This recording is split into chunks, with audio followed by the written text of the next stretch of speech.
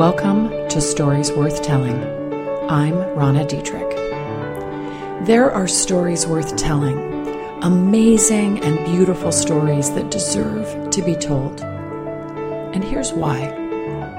If we would but hear them, remember them, resurrect them, we would find ourselves strangely stronger, braver, wiser, more tender, more and more ourselves. So that's what I do. I tell those stories, ones worth telling, ones that deserve to be told. Some of them you've probably heard before, maybe just not quite like this. Others you've probably never heard, and all of them will sound so profoundly familiar that you'll wonder if truly the story I'm telling is yours, or at least the one you believe deep in your bones is the one you're meant to live. May it be so. Today's story worth telling is actually one I'd rather not tell. Well, that's not quite true. What I actually wish is that it didn't exist at all. It is so dark and so violent and so horrible that it's no wonder it's rarely told. And in not being told, the woman herself is not known. In the story not being told, her story is not known. And in the story not being told, the harm and violence that's done to her is perpetuated again and again because she remains unseen and unheard. And in her story not being told, the violence and harm, the unseeing and unhearing, is perpetuated upon us. And that's just not okay. So, I'm telling her story. A warning, though, I'll tell you this on the outset, you are not going to like it. This is not the stuff of bedtime stories, so be forewarned. The text itself resides in the book of Judges, which in and of itself is a difficult book to read. Her story shows up in chapters 19 and 20. And my paraphrased and condensed version goes something like this. In those days, Israel had no king. There was a man from the tribe of Levi who lived in a remote area of the hill country of Ephraim. One day, he brought home a woman from Bethlehem in Judah to be his concubine. For one reason or another, probably many, she became angry with him and returned to her home in Bethlehem. About 4 months passed, and the man set out to go back to her town and talk to her, to persuade her to come back with him. He took with him a servant and a pair of donkeys, and when he arrived at her father's house, her father urged him to stay a while. And so he did. 3 days of eating, drinking, and sleeping, and then on the 4th day he got up early, ready to leave, but the woman's father said, "Have something to eat before you go." So the two men sat down together and had something to eat and drink. Then the woman's father said, "Please stay another night and enjoy yourself." The man got up to leave, but the father kept urging him to stay, so he finally gave in and stayed the night. And this happened at least 3 more times. Finally, after 7 days of this, the man was determined to leave. He took the 2 donkeys and his concubine and headed in the direction of Jerusalem. Late that day, as they were getting closer to home, the man's servant said, "Let's stop in this town and spend the night here." "No," the master said, "we can't stay in this foreign town where there are no Israelites. Instead, we'll go on to a town that's much closer." The sun was setting as they came to Gibeah, a town in the land of Benjamin, and they stopped there to spend the night. They rested in the town square, but no one took them in for the night. A little bit later in the evening, an old man was coming home from his work in the fields, and when he saw the travelers sitting in the town square, he asked where they were from and where they were going. And they explained and said that they had nowhere to stay. "Oh, you're welcome to stay with me," the old man said. "I'll give you anything you might need, but whatever you do, don't spend the night in the square." So he took them home with him and fed the donkeys, and after they'd washed their feet, and then they ate and drank together. So while they were enjoying themselves, a crowd of troublemakers, the text tells us, from the town surrounded the house. They began beating at the door and shouting to the old man, "Bring out the man who's staying with you so we can have sex with him." I know. I told you it was a hard-to-hear story. The old man stepped outside and said, "No, my brothers, don't do such an evil thing, for this man is a guest in my house, and this would be shameful. Instead, take my virgin daughter and this man's concubine. I will bring them out to you, and you can abuse them and do whatever you like, but don't do such a shameful thing to this man." But they wouldn't listen to him.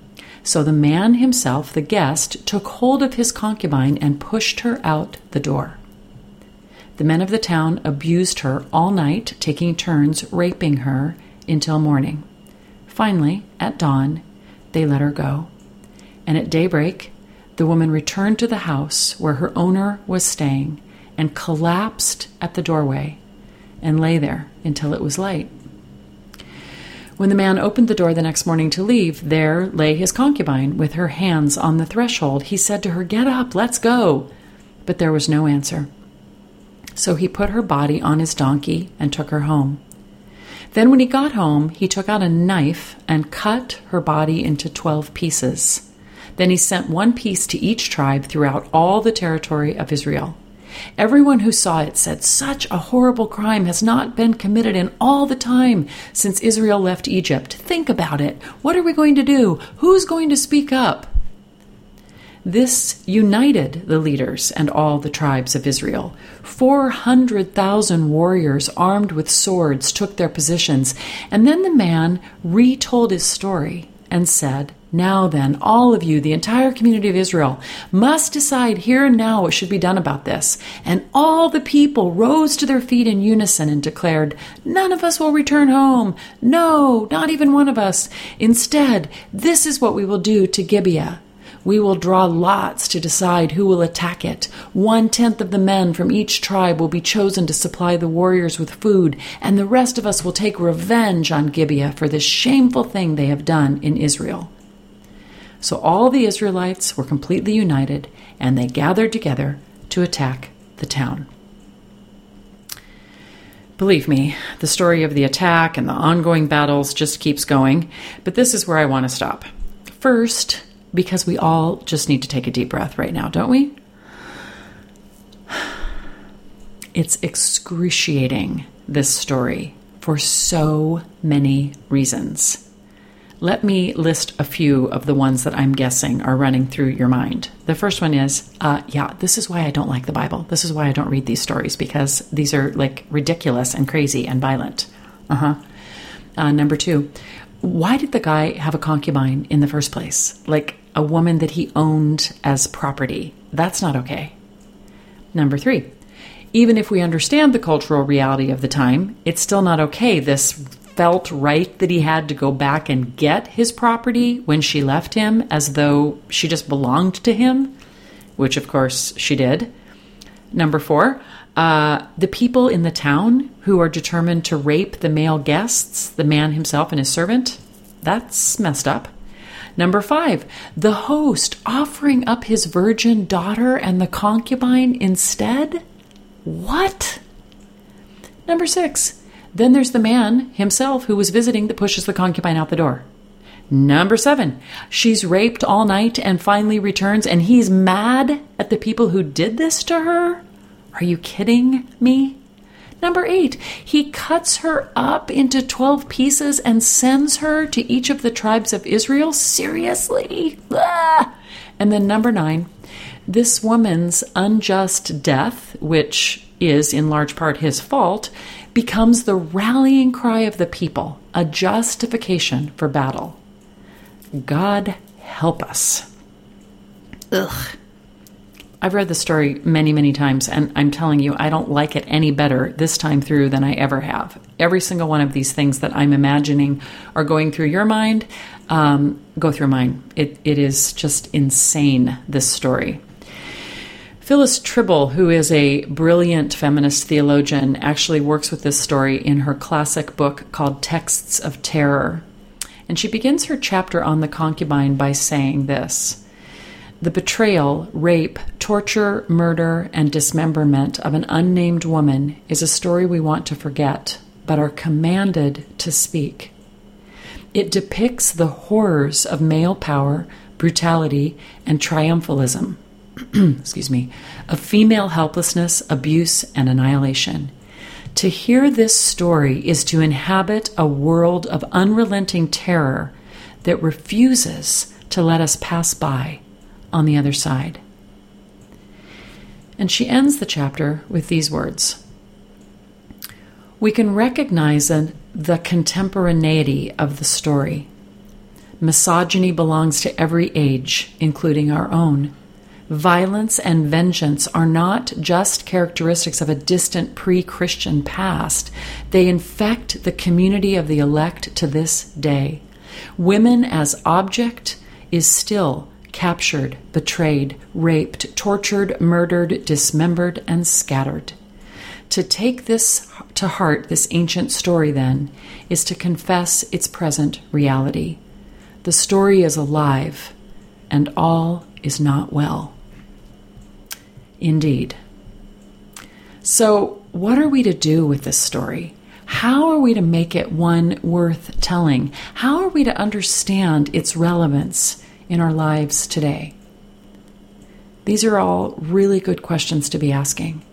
But here's the one that compels me most of all.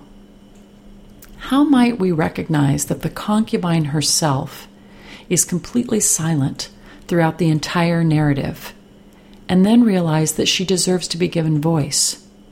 That we are the ones to honor her by using our own voice, by saying no to any such act in any form ever again. How might we be the ones to rally, to cry out against any violence against women of any kind? How might we be the ones to shine unwelcome light into the most scurrilous of corners in today's world, in our own culture, and in our day-to-day lives, and even, definitely in our presidential vote coming up in just weeks? The story of the concubine is definitely one worth telling, hearing, and responding to with conviction and strength. At a more personal level, and trying to recognize the concubine not only as a character in an ancient story, but as a woman who has much that she wants to offer and say to us today, there are three things I want to explore. Three things that I believe she wants you to learn and hold on to in your own story so that hers is not in vain. Number one, you cannot be defeated or destroyed. Number two, wholeness defines you. Number three, know and believe yourself to be healed. Number one, you cannot be defeated or destroyed.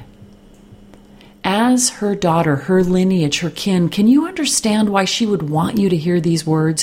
Why it would be critically important to her that you not let yourself be defeated or destroyed in the smallest to the largest of ways? This is not to be your fate. This is not to be your story, she says. Listen to mine, remember mine, and then hear me roar on your behalf. No, no, no, she says. I will not allow it. I will not stand by and let anything even remotely close to what happened to me happen to you. I am here. I am powerful. I am your advocate. I will fight for you. Believe what I say. You cannot be defeated or destroyed. Even more, she says this again and again, because it is in believing her to be right, in believing that indeed we cannot and will not be defeated or destroyed, that she is put back together again, that her harm is redeemed, that her body is made whole, that she is seen and heard, honored and remembered, that she takes her rightful place in our matrilineal line. She says, no matter what you do to me, no matter what you do to us, The power of women cannot be defeated or destroyed. Here we still are, generations upon generations of us, standing, fighting, saying no, again and again and again. And she is right. You are living proof of this. And you have opportunity again and again and again to rise up as she could not, to resist anything that would defeat or destroy you, to see her story, her very presence as the rallying cry you need to get up one more time, one more day, and yes, make one more vote, to say no more. It is true. She knows it, and she imbues its truth into you, into me, into our daughters. We cannot be defeated or destroyed then, now, ever. Number 2, wholeness defines you. The concubine understands better than anyone else what it is like to feel disjointed, disconnected, even coming apart, pulled apart. She knows that pain and sees it in you. She is aware of the ways in which your own life can leave you feeling torn and tossed at times, the way your inner world can leave you feeling dismantled and undone, the way the circumstances around you leave you feeling broken and bleeding, sometimes at your own doorstep. And though she stands with you in great sympathy and kindness, offering endless compassion and care, she says the same thing again, no. Wholeness defines you. Do not doubt this. Do not forget. Do not question. Do not succumb. You are whole. You are together. You are worthy of being whole and together. Wholeness is your birthright. Health and strength and life are yours to claim and sustain. Any and everything that binds you up, that keeps you intact, that enables you to rise and stand and walk and speak is who you are, is how you are destined to be. My daughter, my lineage, my kin. So, on days in which you feel less than whole, remember her. More? Call on her. Ask for her strength, her blood in your veins, her determination and will in your mind and heart. Look yourself in the mirror and see her, hear her. You are whole. You are whole. You are whole. The third theme of the concubine's story, the message she wants to make sure that you never forget, is this: know and believe yourself to be healed.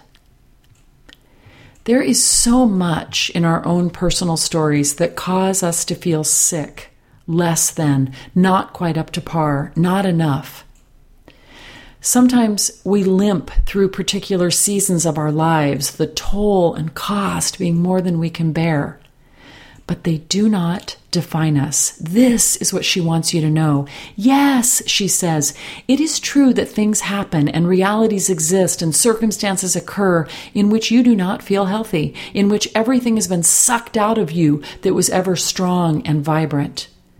And in those places, rest, be kind, find the compassion and grace you deserve, but do not believe that those things define you. No. You have been healed. You are healed. You will be yet again. This is your destiny. This is your truth. This is your truest, bravest, and most full of integrity way of being on the planet as a woman.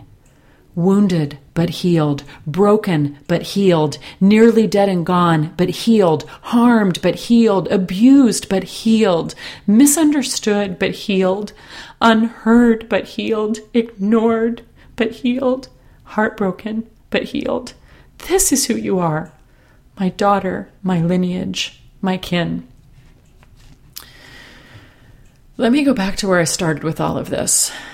It is understandable why this woman's story is not often told and rarely, if ever, known. Who wants to hear it? I get it. And isn't that the same thing that has happened throughout time? hard, violent stories about women, individually and collectively, have not been told because we have been told and even believed that no one wants to hear it, that no one wants to hear us. And all of that is a lie. If we do not know and tell the story of the concubine, we are doomed to not tell our own.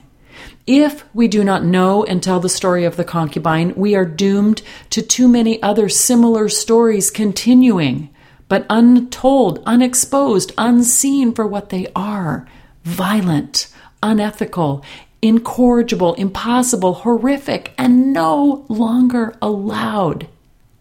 If we do not know and tell the story of the concubine, the harm and violence done to her is perpetuated again and again, because she is harmed and hurt yet again as she remains unseen and unheard. And if we do not know and tell the story of the concubine, that same violence and harm, that same unseeing and unhearing is perpetuated on us, on our friends, on our mothers, on our sisters, on our daughters, still ongoing. And that's just not okay. So, I'm telling her story. I'm not voting for Donald Trump, and I'm walking through my world excruciatingly aware that her story is hardly an anomaly, that she still lives and breathes and hopes and cries out to me, to all of us. And this is what she says. Hear her blessing on our behalf. My fate is not to be yours. When you feel disjointed, disconnected, or even slightly pulled apart, know that I fight on your behalf. You cannot be defeated nor destroyed. You are here to live your life in ever restored and ever redeemed ways. You are a woman of indefatigable wholeness, completion, connection, value, and worth. I know this to be true. I see this in you, and I'm right. So, when you feel anything other than put together, call out for me. I am swift to your side, holding you together, binding your wounds, catching your tears, and standing with you in unified solidarity and strength. And remember this. You have powerful stories yet to live. How do I know? You are my daughter, my lineage, my kin, undefeated, whole, and healed. Thanks for listening. I'll be back soon with another story worth telling.